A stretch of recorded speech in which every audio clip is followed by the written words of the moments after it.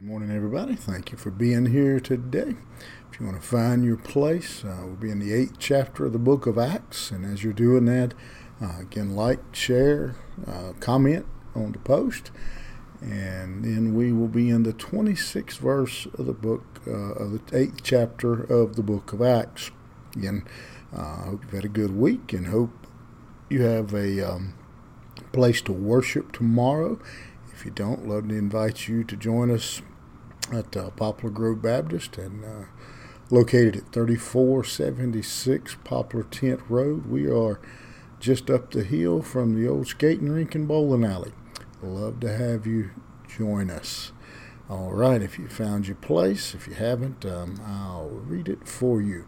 One of my favorite stories. Now, an angel of the Lord said to Philip, "Rise and go toward the south to the road that goes down from Jerusalem to Gaza. This is a desert place." And he arose and went, and there was an Ethiopian, a eunuch, a court official of Candace, queen of the Ethiopians, who was in charge of all her treasure. He had come to Jerusalem to worship, and was returning seated in his chariot. And he was reading the prophet Isaiah, and the Spirit said to Philip, "Go over and join this chariot." So Philip ran to him and heard him reading Isaiah the prophet and asked, "Do you understand what you are reading?" Philip has had a successful ministry in Samaria, and now he is given a message from the Lord and told to go to the road that runs between Jerusalem and Gaza. When he does, he meets this Ethiopian, a high official, not exactly given his title. I think treasurer sounds to be an accurate title, and so it seems that would be his position.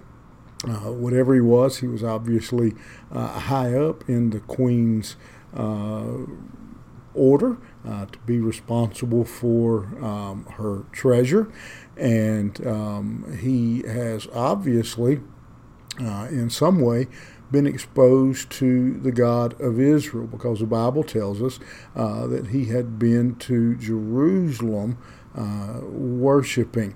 Philip sees the man, and he can hear that he is reading from the book of Isaiah.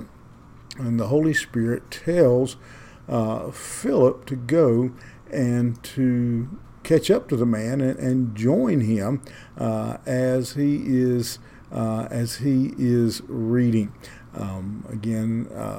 This story is one of my favorite, much like Abraham when he is told to go and to sacrifice his son, and the Bible says he rose up early. In this case, Philip is directed to go to a desert place, and he rose and went. He did what he was told to do. He wasn't told why he was going. He wasn't told, really, if you look at it, exactly where he was going. He said, "Go toward the south."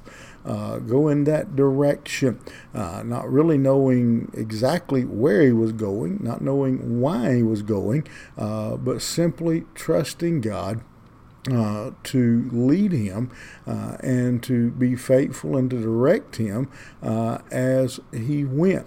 And then we see a second incident here when the Spirit says to Philip in verse 29 to go over and join this chariot. And the Bible says Philip ran to him. He ran. And so really, if you think about it, there's two pretty startling incidents take place here. Philip is told, go to a place you don't know, and it's in the desert, by the way. You don't know why you're going. You don't know how long you'll be gone. You don't know if you'll ever come back. And he arose and went. Here he's told to go over and join and get in the chariot with a stranger. You don't know where the chariot's going. You don't know where it's been. You don't know who the man in the chariot is. And Philip actually runs to meet the chariot, to join up with this man, to be obedient to God. And I hope you're already reading between the lines this morning and seeing where we are headed. Philip didn't know where he was going, but I think most of you are probably already catching a glimpse of where we're directing, where we're headed this morning. This passage can only, well, not only, but it certainly brings us to this question. A couple questions actually. When is the last time we heard from heaven? When is the last time we have heard God giving us direction? When the last time we have felt Him leading our life and revealing Himself to us?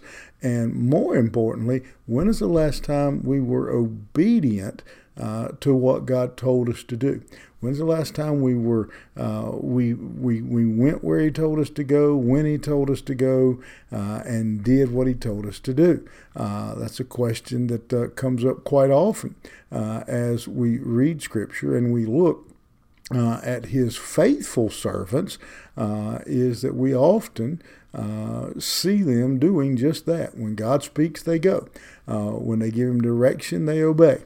And this morning, I just want to leave you with that thought and that question. When's the last time you were where God told you to go, doing what God told you to do?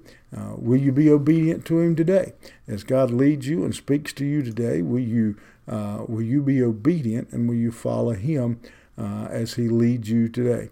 Some pretty good thoughts to think there. Some pretty good questions to ask ourselves. Hope you think about them. Hope to see you in God's house tomorrow morning. Have a great day, and we'll see you back here on Monday morning.